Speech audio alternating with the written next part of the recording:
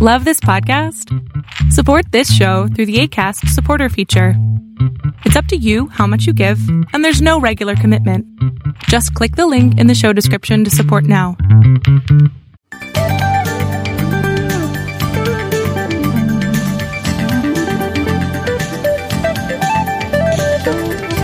You've been in a toxic relationship. You've had a toxic relationship. You may be in one right now. And of course, that's what we specialize here in toxic relationships on Save Your Sanity. And today I have a special guest I've been waiting to have for quite a while. Her name is Rihanna Milne, and she is an expert in toxic relationships. So you can tell that two experts discussing this is going to be a really hot topic today. So stay tuned. Are you living with the chaos, confusion, and uncertainty that a toxic person loves to create? Is a partner, parent, ex, sibling, child, or coworker causing you to second-guess yourself? That can be crazy-making. I'm here to help you save your sanity. So let's get down to it and figure some things out now. Stay tuned.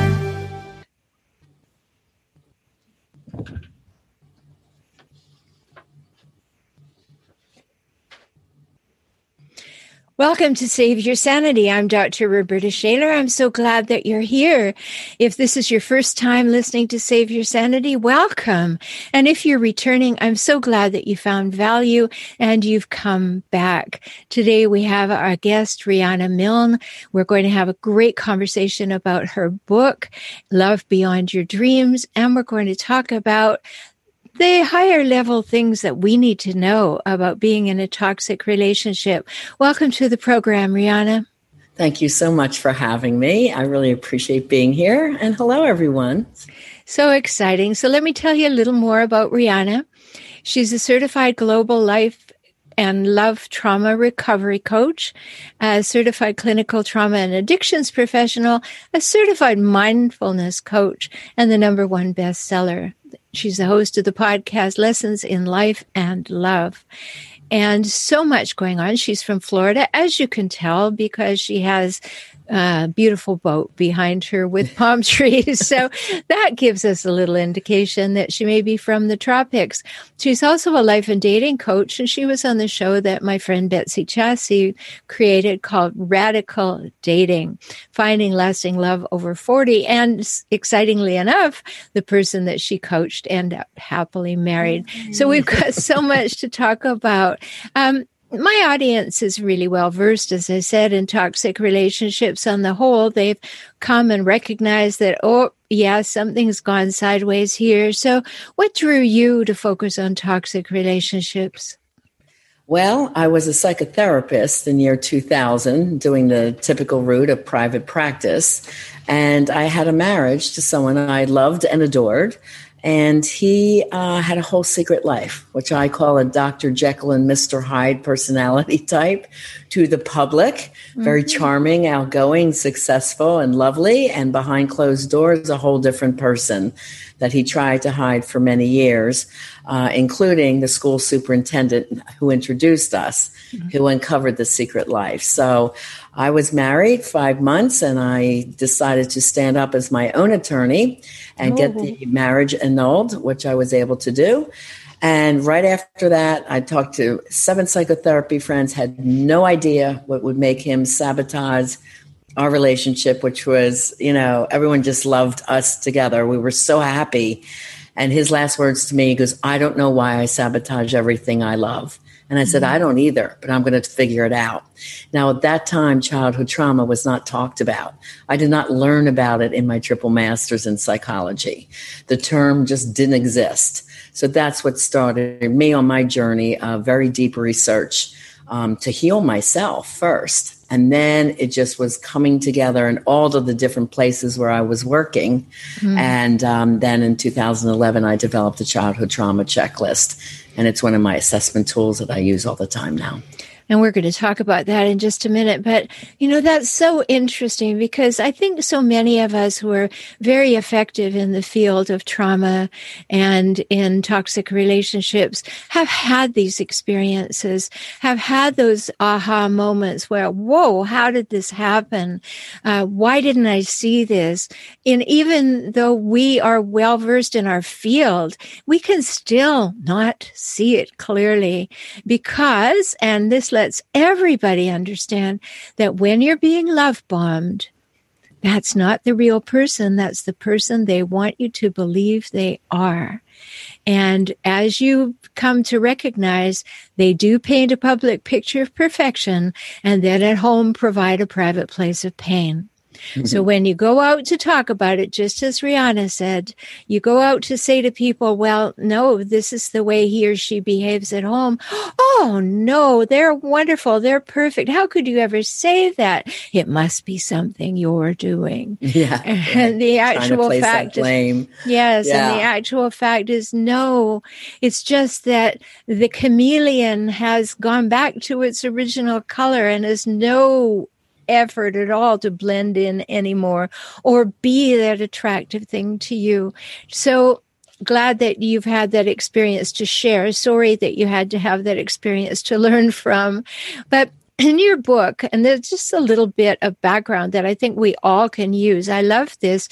In your book, Love Beyond Your Dreams, you have a formula, and it's trust equals consistency over time. Yes. And that is just so clear, Rihanna, that if that is the case, trust equals consistency over time, no question why you lose trust in a toxic relationship. Can you speak about that? Well, definitely. I mean, the original trust and infractions came during childhood. This is why our childhood trauma, if you have not healed that, trauma attracts trauma. And then you are emotionally triggering each other. Okay. So when clients come to me for healing with my coaching, one of the formulas that they keep in mind is that they come usually with very low trust because it's not usually one toxic relationship they have. They usually have multiple toxic relationships. Then they start not trusting themselves, their ability to make a choice, or the person that's in front of them.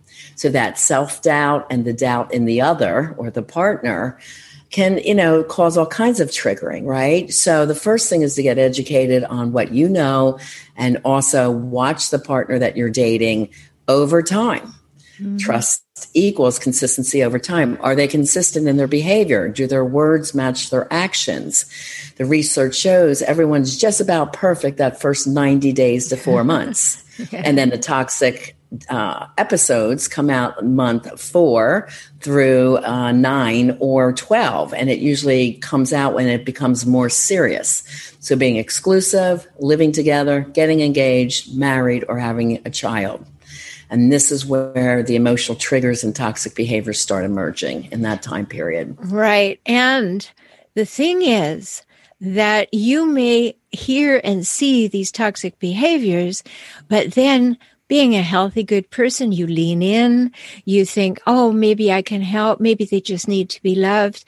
Then you are self-reflective. Maybe it's something I'm doing, which is a wise thing to always check. Mm-hmm. But then if you start seeing a lot of these wonderful red flags that show up, we want to be very, very clear that you are seeing them, and you want to be very clear that you're seeing them too as they show up in your relationship. Now, one thing we know about the hijackals that I talk about, the toxic people, is that they're in a rush because they're covering up who they really are and putting on this facade to be the person you want them to be, but they're in a rush because they want to give up the act. Yeah, that's true. They really do go for fast marriages. So that's a red flag. I talk of 36 red flags on my red flag checklist that you want to be watching for as you're dating.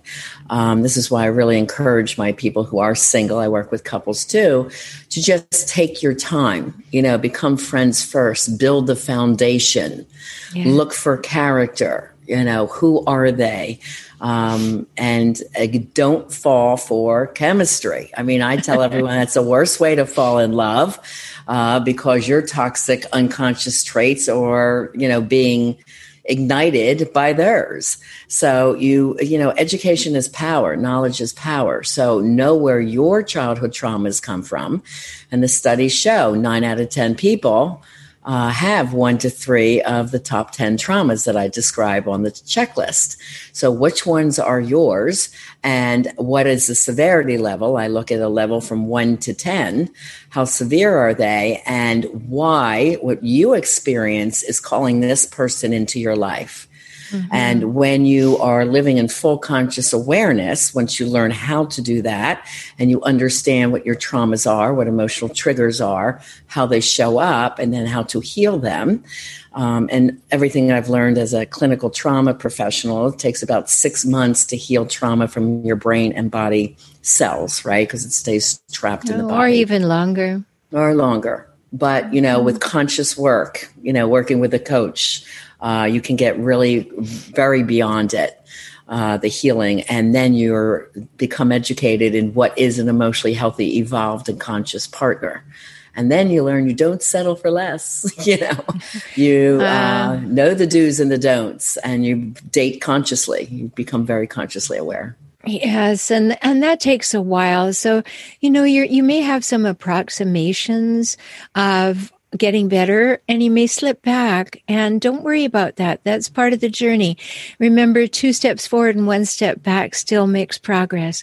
So if you find yourself making excuses, so let's talk about that. Let's talk about why people make excuses for the bad behavior of others in toxic relationships. I think most people have a conscious awareness that these are 2 people coming together, and you have to learn each other's likes and behaviors and quirks. And I think that's perfectly fine. You can't be rigid and say, I want everything my way. So there is that learning curve. I think that's fine. But when it becomes toxic, as you all know, you're feeling irritable bowel syndrome or headaches, or you can't sleep, or you're overeating, undereating, all the toxic signs that your body or brain is in distress or depressed or anxious all the time, whatever those signs are, that you have to be real with yourself and say, this is not working for me. Yes, they may have a few lovely qualities, but deep down, he comes home in an angry mood. This is upsetting me. He should know how to self-soothe before he walks in the door.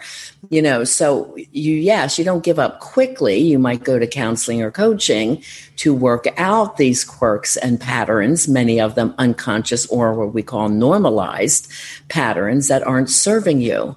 But over time, if they're not serving you and that partner has no desire to help themselves and the relationship, then you have to be stronger and say, am I happy? And if not, maybe it's time to move forward. Right. And that partner also may have no willingness to acknowledge or take responsibility for their behaviors. That's right. They're not even interested in hearing about them. And what they will do is blame shift. I recently did an episode on blame shifting, which means that when you say, here's what you're doing and it makes me unhappy, it immediately comes back and says, no, you do that. You're the one who does that. And that's blaming behavior is a part of unconscious childhood trauma that hasn't been healed, that blaming behavior. Right. Yeah, but they generally blame, but how they love to blame shift. If it's coming towards them, they're like Teflon, they just send it right back at you. And that's one of the things that we've talked about before. So I like your definition of a toxic partner from your book, Love Beyond Your Dreams. You say anyone who makes you feel emotionally or physically ill by the way they act or treat you. And I think that's very important for lay people to understand, people who are maybe new to the idea of toxic people, that you have the right to say, I'm noticing this makes me feel emotionally or physically ill. And as you said earlier, you may develop some symptoms. You may have autoimmune symptoms. You may have fatigue. You may have brain fog. You may have a lot of things that you didn't have before. But then you really need to take stock of, it's the relationship that's making me feel physically or emotionally ill. And is that actually the case?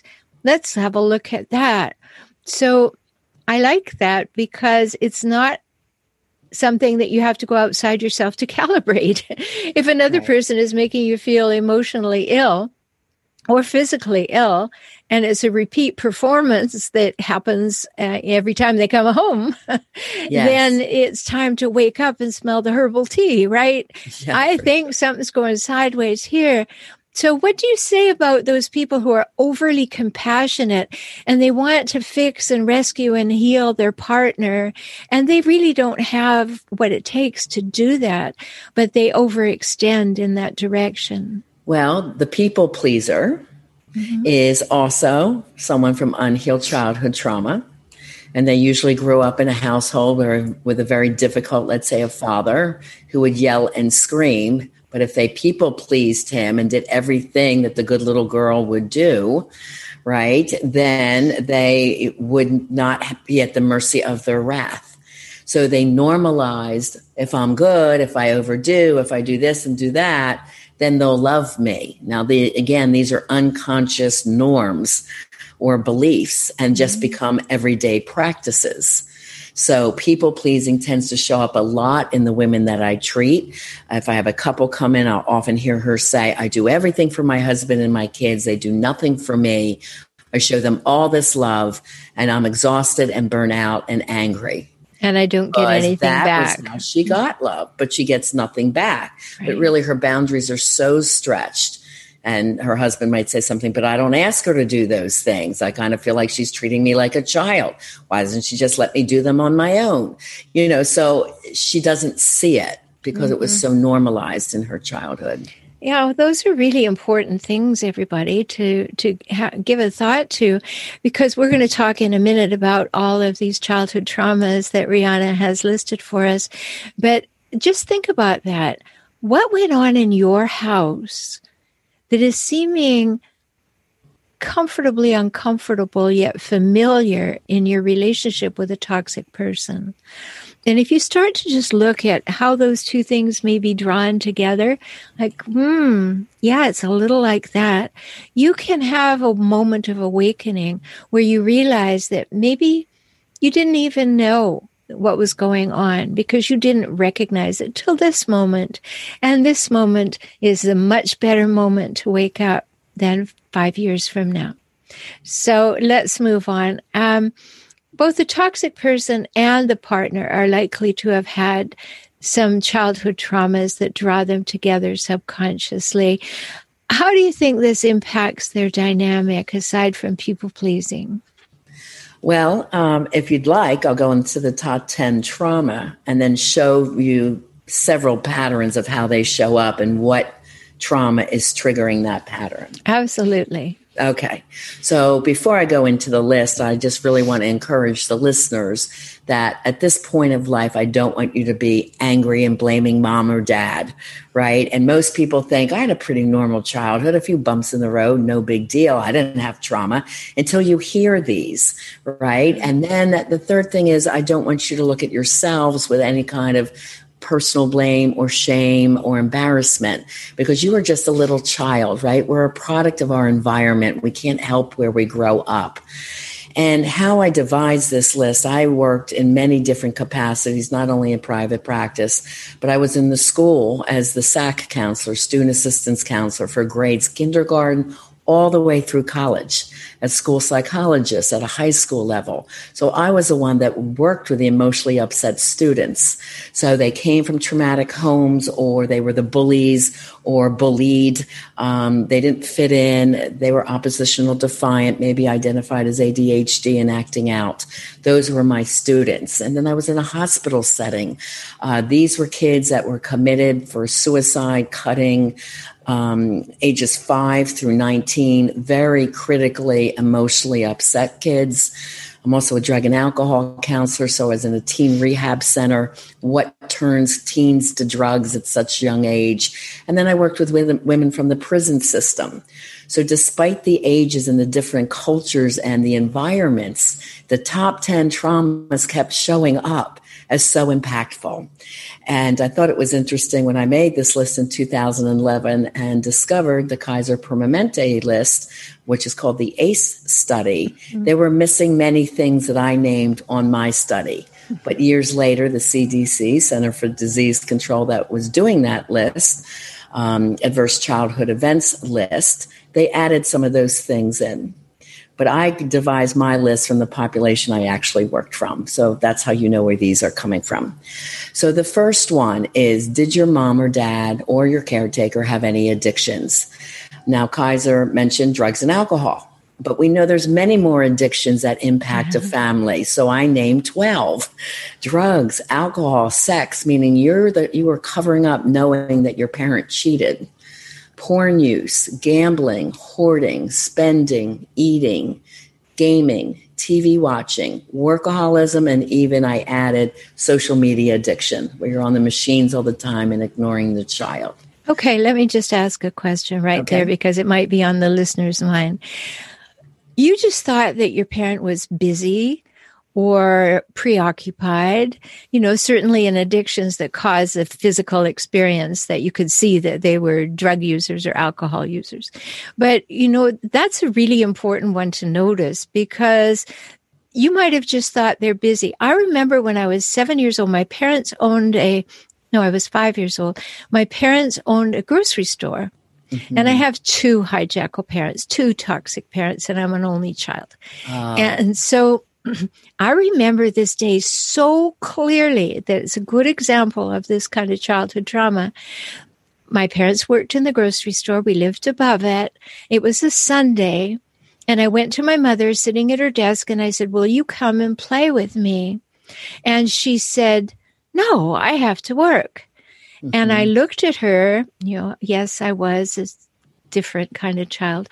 But I looked at her and I said, I don't know why you had children, because you're always either too tired or too busy. There you go. I always saw kids as so smart. Remember, I was working in the school, so I had many, many kids come to me, and they see all these addictions. They'll say, we have no money to pay the gas bill, but my mom goes out shopping every day and comes home with stupid things. Like, they don't call it an addiction, but they know, another child, I have to go with my dad to see the girlfriend and sit in the car, then lie to my mom that we were just at the park. So kids see this as little as kindergarten kids. They're so smart. They're so aware. So this will be very known to you, like your story, Roberta, right? Of like, I remember when. So these will be very clear to you when these examples come up. Yes. Yeah. So let's move on. What's number 2? Number 2 is very important. It tends to be a big one in people's lives. It's verbal abuse or trauma. So you could have seen your parents fighting quite a lot, yelling, screaming. That yelling could have come towards you. It even is if they never said the words, I love you. Or they never cheered you on and said, I'm proud of you, kiddo, congratulations. But instead, the voice was critical. You were never good enough. No matter how hard you tried, the B isn't good enough. You have to get A's. It was always those critical or slight messages like, hon, go change your outfit. You look fat in that. Those slight put down messages. Yes. And we remember them. We remember those as well. Yeah, we certainly do. And, these 10 things are going to be such good things for us to talk about in a little more depth, because audience members want to have examples, and you're giving some good ones. And I'll just chime in, of course, because when you're with a parent who will not tell you they love you, it's something that you lean in and long for. Yes. And so you're much more susceptible. If somebody tells you they love you, you're like, oh, that's my person. And I just to relate it to my own story so everyone can have a hook to hang it on. I was taking care of my mother. She died after my father. I was taking care of her at home to her death. And 3 days before she died, I put my hand on hers because heaven knows she wouldn't have held mine. So I put my hand on hers and I said, Mom, you've never told me that you love me. And her response was to look down her nose and said, I know. Oh, wow. So these things happen, especially folks. being the only child, right? Yes. And I was determined to teach my mom the words "I love you." I was fourth out of 5 kids and the first to be pregnant with her grandchildren and delivered the baby. And I said, I'm going to teach this woman to say, I love you. And I said, after each phone call, when I call about the baby, I love you, Mom. And eventually says, yeah, me too. But it wasn't quite it. And I love you, Mom. I mean, it must have probably been the 20th call. And she goes, love you too. And I dropped the phone. And I'm like, finally. Yeah. But talking to many baby boomers, and I finally asked her when we had a conversation, Mom, why didn't you tell any of us kids you love us? She goes, well, I never heard those words. I grew up in the Great Depression. It was all about survival. Right. We didn't hear those words. Those words weren't normal and natural for us. And many baby boomers I talked to never heard the words, right? So yeah, absolutely. Yeah, it is. So let's move on. Okay. Yeah, plenty of stories I could tell you. Okay, the third one is emotional abuse and neglect. We pretty much know what that is. However, even in the studies I was reading, those single moms that had to work 9 to 5, and what they called latchkey kids that had to let themselves in after school at 3:30, that was a form of neglect. Even though that woman was working hard to even put food on the table, they said that the child was anxious coming home to an empty house, right? So that could be a form of trauma for many kids. And that was before cell phones. You could just call somebody so quickly and check in or text, I'm home. Mm-hmm. That was, what in one of the studies. Okay. The next one is physical abuse, rape, molestation. Now, these traumas could have happened inside or outside of the home, any of these 10. Okay. It just occurred during your childhood from 0 birth or in utero, even if you had an anxious, alcoholic, upset mom, or under many different scenarios, all the way up to your 20s. So with this one, you could have that perfect family at home, but walk to school and be beat up every day by the bully. Okay. And still, you have this trauma in your brain or body. So we know what those are. And a trauma such as rape, people would say, well, that's a level 10 trauma. That's the worst. Well, is it any worse or less worse than that child that gets screamed at every day walking in the house, or the one beaten every day when they walk home? Not really. So they're saying the repetitive traumas are equally as intense. Mm-hmm. Which I found very interesting. I just want to insert something here because something happened that many people are unaware of. And during the last administration in the United States, very quietly, the definition of domestic violence was changed. And it went back to the draconian 50s. And domestic violence was changed by definition to only include physical harm. And we had a very enlightened definition before this last administration that had really worked hard to get all aspects of coercive control and abuse listed. Financial abuse, sexual abuse, spiritual, all of that was there. That's how I define it still. And it was taken away in that definition. So really listen to these things as Rihanna is giving the list, because this kind of emotional abuse that could have happened, any kind of abuse, is all contributing to it. And as she said, yes, rape is a heinous crime. We don't want people having that experience of trauma in their body perpetrated physically. But there are other kinds of abuse that are like Chinese water torture. They're just eroding you every day. Right. And the brain can't decipher. This is one trauma and this is the other. When it's traumatized, it's traumatized. You see? Right. Okay. The next one is very important as well. It's abandonment. And this was one that was not on the original Kaiser study, and I was shocked. Mm-hmm. Okay. Yeah. And I define 2 types of abandonment: fault and no fault abandonment. Again, working with all these kids. So a no fault abandonment would be as if a parent died early, not their fault, but of course the child is traumatized. If the father or mother goes off to war, Well, these students were like so emotionally distraught, worrying if their parent was going to come home alive from Afghanistan when I worked with them, right? So they couldn't focus. When trauma is going on, cortisol is up and memory is down. Now these kids are mistakenly identified as ADHD. And I said, no, they're coming from a trauma situation. And I had these kids meditating in my office before people even realized that was important to do for kids, to relax their mind, their brains to settle down so they could learn, right? So they were so interacted. So a parent going off to war is no fault abandonment. And one that I endured was a parent that works a lot away from the home.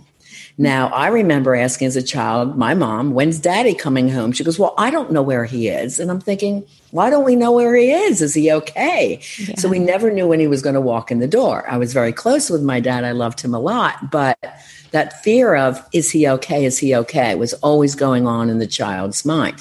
But this is how we supported the family. And later, in many years, when my dad was sick, we find out from William Casey and Ronald Reagan, he was serving for the FBI and CIA. Now it makes sense. Great. But I had all those years wondering where my dad was. So, they can't tell the family, but this is how he supported us. Mm-hmm. So very interesting. So those are some no fault. Oh, go ahead. I just want to add something there. That whole idea of no fault, it's really important for us to understand that even though nobody did it on purpose to create that in you, you still experienced it. That's right. And what we're talking about here are the things you may have experienced in your childhood that would set you up for certain impacts in the rest of your life until you notice. So really listen to this, because as an only child and an original latchkey kid, my father was a commercial fisherman. And so he was gone 6-7 months of the year. Now, little did I know until I was in my teens and kind of intuited it and found out it was true, that he also had another family up the coast where he was fishing. But of course, but, he left me with, I used to say, you left me with her, right? Because my mother was so horrible. And then I really felt badly that he got away and I didn't. So it's important to understand these things really deeply. So let's talk about fault abandonment. Okay. That would be never being active in your child's life at all.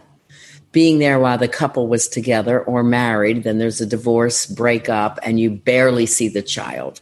Or saying, yes, I'll be there and not being there, canceling last minute, being late, or even being physically there in the household, but checked out. So this could be the father sitting there watching football all day, Saturday and Sunday. And it's like, no, I can't go to your play at school. The Rams are playing or something, where that's more important than you. So emotionally just checked out. That is their fault. They could be more involved with their children, even with custody visits.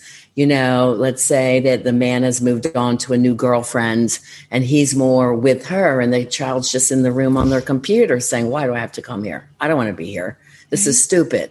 Well, how old do I have to be to say I don't want to go to my dad's anymore? I mean, these are the stories you hear over and over working with kids. Yes. They're not connected emotionally, but the parent doesn't try or they give up. Right. So these are forms of abandonment. The next one, kids of foster care. This was not on the Kaiser one as well. I had all the foster care kids that came into the hospital for mental health issue. Let me tell you something. The amount of traumas they have going from home to home, hoping to have their mom back, then taken away again, this back and forth, unstable, unsafe life is huge. It's like, how can they miss this? Right. So that one stuck out in my mind. Being adopted sometimes affects a lot of kids. Sometimes it's perfectly fine, but that can be impactful. And the other one is just losing your home or moving from mom's and dad's home to a grandparent or an aunt. They've lost their home or there's too many kids to take care of. And I had a client that said, well, Rihanna, how about if we choose not to go home because it's so toxic and we go live at someone else's house? I said, yeah, that counts under number 6, so you start to identify these patterns that Yes, you didn't even want to go in that house because you didn't know what you were going to face, right? So that's under the household situation. Yeah, I have a client, or had a client, who bravely told me that he could go and stay at anybody's house at any time and his parents didn't care. And he almost wore it as a badge of honor. Like, my parents didn't care. I could do this. I could do this. And it led to narcissism because he was entitled to do whatever he wanted. Yeah. Yeah, so we're talking about, I just want to remind everybody that my question to Rihanna was about the fact that, and led to this list, is that both the person who has the toxic behaviors and the person who is putting up with the toxic behaviors may have these things on her list. So let's do number 7. Number 7 is the one that most identify with. Of the top, like I said, 90% have 1 to 3. And the standard joke in this business is, and the other 10% are sociopath and would never admit anything's wrong with them. So, and then you hear other people interviewed, like everyone experienced trauma, which is really pretty true. Okay. But this is usually 1 to 1 of the 3. And that is personal trauma. So you remember being different or not fitting in some way. So either being bullied as a kid, you were the chubby, overweight child, or skinny or gawky, or teased and called a nerd. You might have had a medical condition, walking around with an inhaler because you had asthma. So other kids teased you, or you couldn't be on the cool teams. You might have been the only African American girl in an all Caucasian school. Or you wanted to come out as, gay or a lesbian, and kids were teasing you, or once you did, they beat you up. There's so many reasons why you didn't feel like you fit in or part of the norm or the cool kids. So think about how many, and that was one I could have, definitely identify with, because I was a tall, skinny girl. And the boys didn't like me, and the girls, I was just quiet. And then I won a modeling scholarship by putting in an essay, and modeling changed my life, and I became very confident, and my self-esteem grew. But that period of time between 11 and 13 was horrific for me.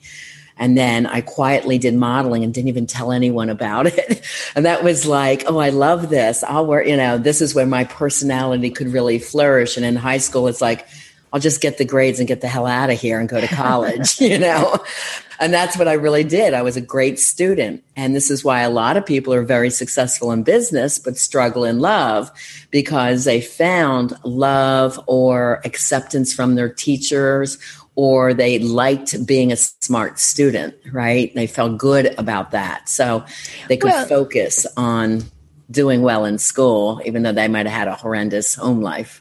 Well, it brings up the point of looking for somewhere to be validated. Right. I mean, I say that toxic parents, the hijackals that I talk about, toxic parents have children basically for 3 reasons. And this is my opinion. They have them to have someone to agree with them, someone to serve their purposes, and someone to make them look good by validating them that they're. How about the 4th one, or it was a mistake? Well, that too. Yeah, unfortunately. Yeah. Oops, that wasn't meant to happen. Right. But once you're here, those are the 3 things that they want from you. You want to live through your success. So sometimes you can avoid a little bit of trauma if you happen to be a great student, or, for me, I was, but I also was very musically talented.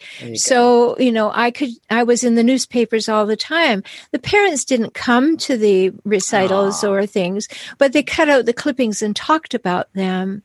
So you have some saving grace when you can make them look good. Right.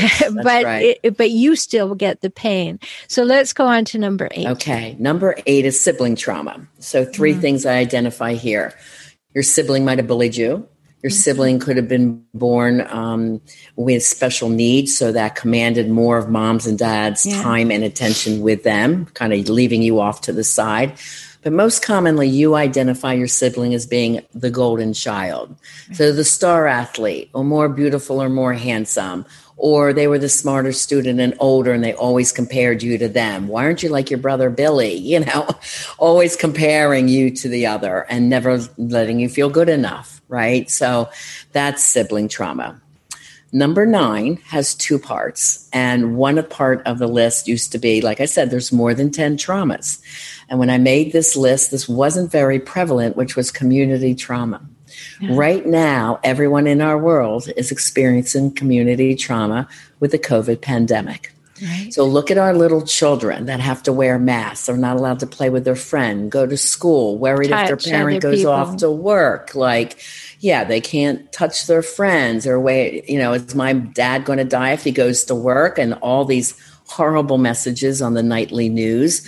So this is very terrifying to see what happens to what our kids are experiencing now, that lack of safety when they are adults. Because again, this plays out later in life when you're an adult. Our community traumas are also our mass shootings, our school shootings, our Mother Nature events, floods, fires, hurricanes, mudslides, where mass communities are wiped out or severely impacted. So that's community trauma, which is now one of the biggest of the top 10. Oh, yeah. And the other one that is 9 is family trauma. And so when there's a community trauma, it impacts the family. So if someone loses their job due to COVID, now they might lose their house as a family, or they can't pay their bills, or if they have to move to the nice home to the dangerous neighborhood. So that could be growing up or living in a dangerous neighborhood where you're always anxious and fearful. It could be hearing a lot of lack messages. We don't have money for food, for bills, standing in food lines. It is also applies to like our military families here in the U.S. They usually move every 2 to 4 years. That's placing that child in a new school each time. If a parent is incarcerated. So there's many different ones we could name, but those are some common examples. Mm-hmm. Yeah. And then the last one, trauma 10, is mental health issues in mom or dad. And to me, I think the 2 most difficult for a child to navigate is borderline personality disorder and bipolar. So bipolar means manic depressive. Manic phase could be a gambling spree, spending spree, eating binge. A depressive episode could be just checking out emotionally, extreme fatigue, no energy for her kids at all, or even anger. And borderline I describe as fast trigger anger, real erratic moods. When they're good, they're great. When they're bad, they're horrid, and you never know what you're going to get. These people would fly off the handle where everyone else would say, why they're so upset about that? So that's the 10th one. And here's an example of that. I had this happen in my practice.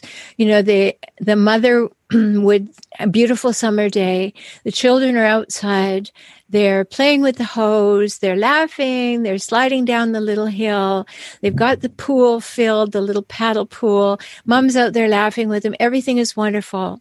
The next day, they do the same thing. And mom is like, you children make too much noise. You're making a mess. You're using too much water. This is a terrible thing to do. The child is completely confused. Like, is this good? Is this bad? Does it make her happy? Does it make her sad? And that is a huge trauma because you can't figure out your life and how you fit. It's that walking on eggshells feeling. And it's very hard for a child that has the immature minds. Remember, you don't become into your adult mind till about age 23 for female and 26 for a male.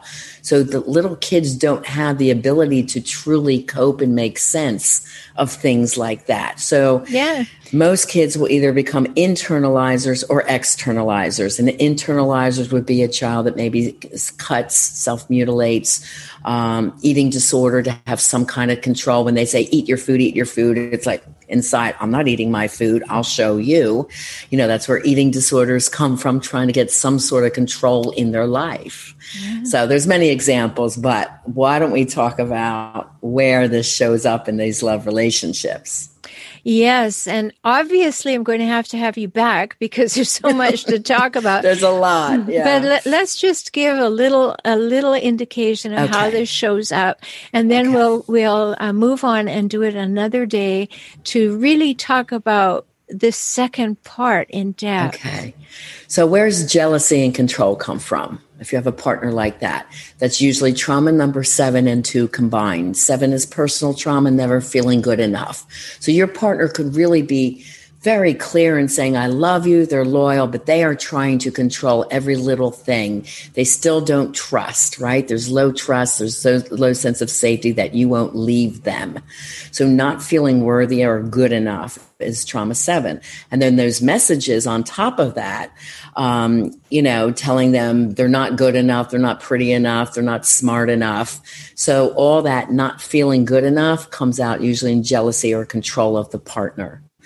In abandonment, this can show up in love addiction. Like this, an example is you're very consciously aware that this partner you're with is bad for you, but you keep going back and you keep going back, then breaking up and going back, which research shows is an average of 7 times. Right. I was just going to say that because that pull, and I want everybody to understand that statistic, that push-pull, that should I stay, should I go? Mm-hmm. Oh, you leave and then well, was I wrong? Did I make a mistake? Was it me? I should go back. I don't know how to behave when I'm away from this person who's abusing me. We get all of those mixed messages. So I'm so glad that you brought up this statistic. What's happening in there, Roberta, is the unconscious is so starving for love. Consciously, they know this person's not good for me. Yeah. This has happened 3 times before. He's good for about 10 days is the good average, 10 days. And then something will come up again where he'll blow up and punish me. And then you'll try and take it. Then you go back. And it's because the unconscious is so starving for love because it's saying unconsciously, well, at least I have some love than no love. Okay, so that's really based around abandonment. Right. And the definition of love is warped. That's right. That's something we also have to notice, that really you're getting breadcrumbs. You're never getting a meal, but you're settling for the breadcrumbs, and breadcrumbs are better than starving. Right. Yes. Now, this can also be seeking attention outside of the relationship.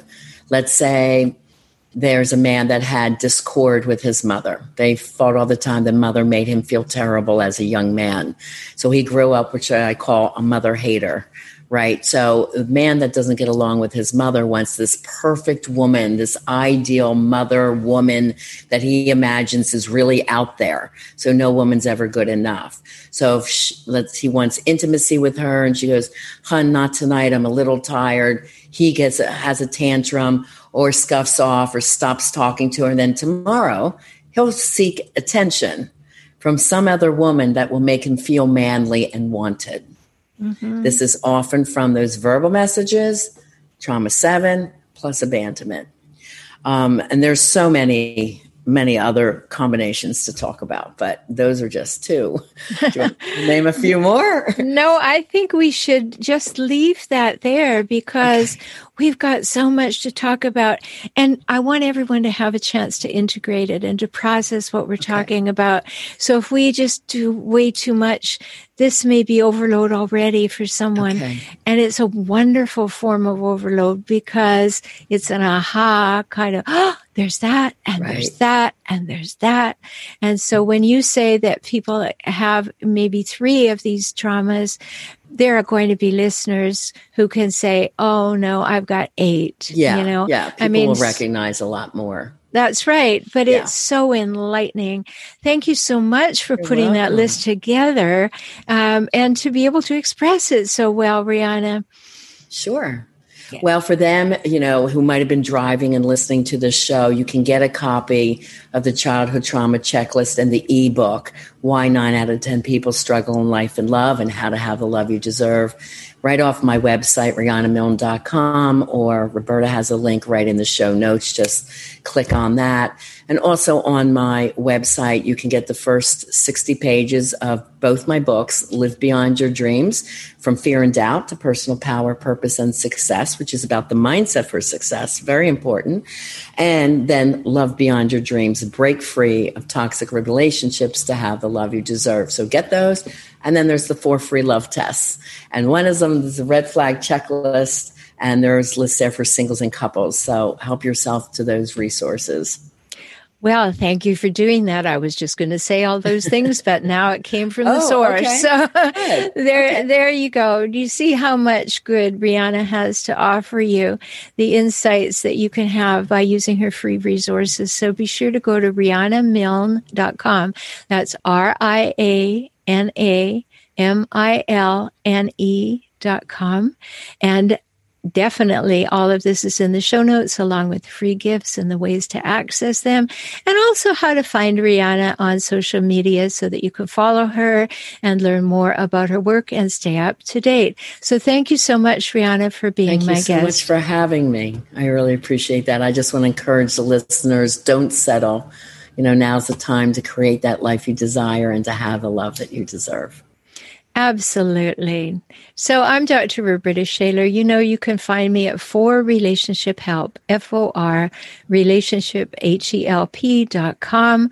My YouTube channel is the same name, For Relationship Help. I'm so glad you've been listening to Save Your Sanity podcast. If you'd like to support the work, you can go to patreon.com/saveyoursanity, make a one-time donation or a monthly donation. And we appreciate you doing that so we can bring this information to you and everyone else. So every time we end this show, I remind you, take very good care of yourself because you matter, and demonstrate that to yourself every day. Talk soon.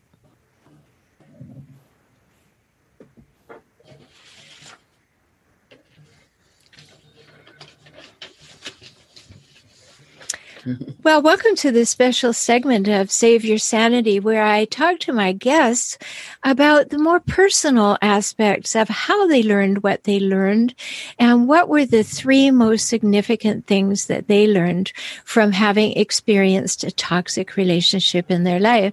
So today I'm talking with my special guest, Rihanna Milne. You perhaps heard her episode where we talked about the 10 emotional traumas of childhood and the various other, not just emotional traumas of childhood that you may have experienced that could have set you up for a less than satisfying relationship experience as an adult. So welcome to the program, Rihanna. Thank you so much. It's exciting for people to know people who have survived, and not only survived, but gone on to create lives of deep meaning and happiness. So it's a very brief segment here just to talk about you as a relationship therapist, a coach, and author of Live Beyond Your Dreams and Love Beyond Your Dreams, created these wonderful checklists. All these things are available at RihannaMilne.com, RihannaMilne. Whoop, I said it wrong. RihannaMilne.com. You'll see it in the show notes. What actually did you take away significantly that changed your life after you realized you'd been in a toxic relationship? I have a gardener right outside my door. I'm so sorry if that's coming across the mic. Do you want me to wait, Roberta? Yeah. Can you hear it? It's really loud. Yep. They come once a week, right? It happens to be right now. I know. I don't do interviews on Mondays because the garbage man comes between 1 and 3. Well, they vary depending on our weather here, so it's really hard to track down. Hopefully he'll be away from my front area where my office is in a second. No worries. What's really interesting in our conversation is how many parallels there are between what you've experienced and what I have. I worked in education for 28 years. Oh. As a counselor as well? I was a counselor, but I also was a teacher. I was a music specialist, and I was a principal. Oh, awesome. That's amazing. So, yeah. I love my principal because she was a former therapist. She goes, you do whatever you want. You want to meditate with those kids? She goes, you just walked into a war zone. Whatever you create, do it. She was fabulous. Well, they recognized that, because of my training too. So I had a lot of latitude. And then I took over the schools because the last one, I was principal of a school for at-risk teenagers. So obvious, that was obvious, right? Yeah, that's good for you. So we've had those similarities, which is fun. How about that? Can you still hear it? Is it better on your end? It's a little bit further away now. It's still a few blips. We'll just wait a second. Okay. Yeah. So all of that. And I left that job when my last kid had been on his own for 2 years. I told my kids, when the last one of you, they're 10 years apart. I've got 3 kids. Wow. When the last one of you is out the door for 2 years, I'm going to do whatever I want. And that means I'm moving. There you go. Good for you. Yeah. So now I have 5 grandchildren and 2 great-grandchildren. I have 5 grandkids and 1 on the way. The last 2 are a set of twins, a little boy and girl that just turned a year over the weekend. Oh, dear. So adorable. In Austin, Texas, I had tickets for their first birthday and I had to cancel it. Yeah. Yeah, due to the storms. But, oh, come on, guys. What are you doing out there? Well, I haven't been to Canada, obviously, because of COVID. You can't go. Yeah. So I haven't seen my family for, it'll be 2 years in July. Wow. That's a long time. I still did fly. I flew in July to LA, where Alexi and Preston were living. You might know my daughter, Alexi Panos. She's a global coach. No, and Preston Smiles. They're millennials. They're a little younger. And they recently moved to Austin. And a lot of the younger coaching communities moving out of LA now that they have kids. Yeah, it's very expensive. Well, also, a lot of them don't believe in vaccines. And Texas is a right to choose vaccine or not. So that's pretty good. Okay. Does it sound okay on your end? Should we try for me to answer? What do you think? It's still there, but it's still better. There. Yeah. So that's okay. Let's go ahead and do it. It'll just be a little hum in the background. So I'm just going to make a big noise here.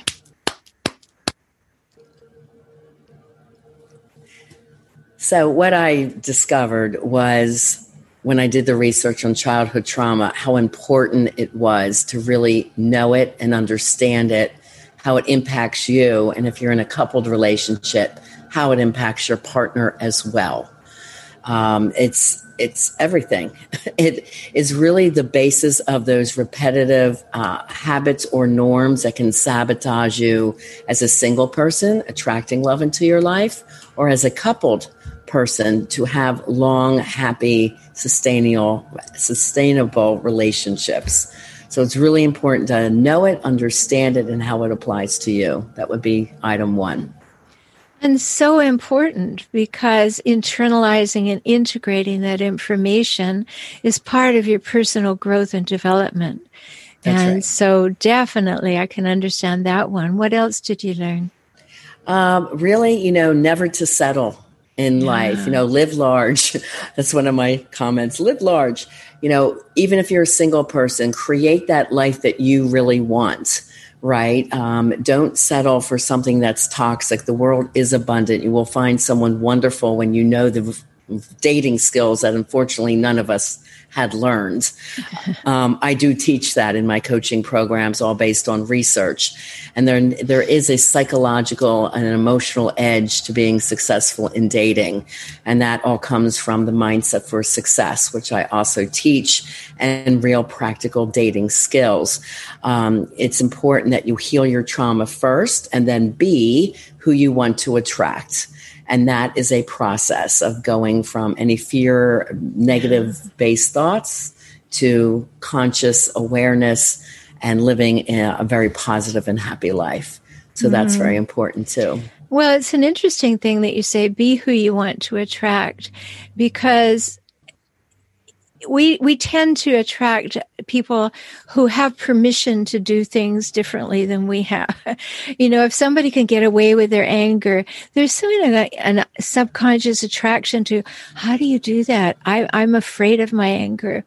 So if you are healing yourself, you want to be who you want to attract, because you want somebody who supports the same things in life that you do, has the same values, lives the same way. So I truly understand that. What's number 3? I have a quote. It's, you can't change what you don't acknowledge or understand. Mm-hmm. So most people don't understand why they end up in repetitive toxic relationships. I describe it like this, a rainbow. You're standing on the one side, you don't know what you don't know. And I get that feeling so clear because that's where I was. How did I not see this? How did I attract this into my life? Why did he sabotage everything we've got? And this is, again, is before I even heard the term childhood trauma. And I had to figure out what it was within him that sabotages everything. And it's a learning curve. And you're going from unconscious to fully conscious and aware behaviors, right? So you're learning a lot and then you'll slip, and then you're learning and then you'll slip. And people ask, why, Rihanna, do I have to slip? Because the unconscious is very strong. The norms of the behaviors that you learn, the coping mechanisms that might have served you as a child no longer serve you as an adult. So we have to change up behavior, and it takes time. Yes. And then by the time you get it, which is 4 to 6 months, then you're actually at the end of the rainbow where there is indeed a pot of gold, that you're living that life you desire, right? And having the life that you really deserve. Excellent. Well, you've certainly gleaned a lot from your journey, and you've turned it into gold for other people to understand and acquire. You have your Live Beyond Your Dreams and Love Beyond Your Dreams books. You have checklists at your website that people can access. So everybody go to RihannaMilne.com and access those things. RihannaMilne.com. Thank you so much for sharing your journey with us. Thank you for having me today. Well, everybody, you can recover, you can thrive, you can do much more than survive. So when we listen to these wonderful stories of my previous guests, I hope they inspire you. And move on, look up, and live out loud. Take good care. Thank you for joining me on the Save Your Sanity podcast today. I hope you've had some new insights, some ideas and strategies to help you gain clarity and confidence for moving forward toward greater emotional health and safety. You deserve that, and so do your children. If you found value here and would like to support this podcast with $1 or $5 each month, please do so at patreon.com/saveyoursanity. Learn more about how to work with me via video conference, join my optimized circles, or subscribe to this podcast on my YouTube channel at my website, transformingrelationship.com. Talk soon.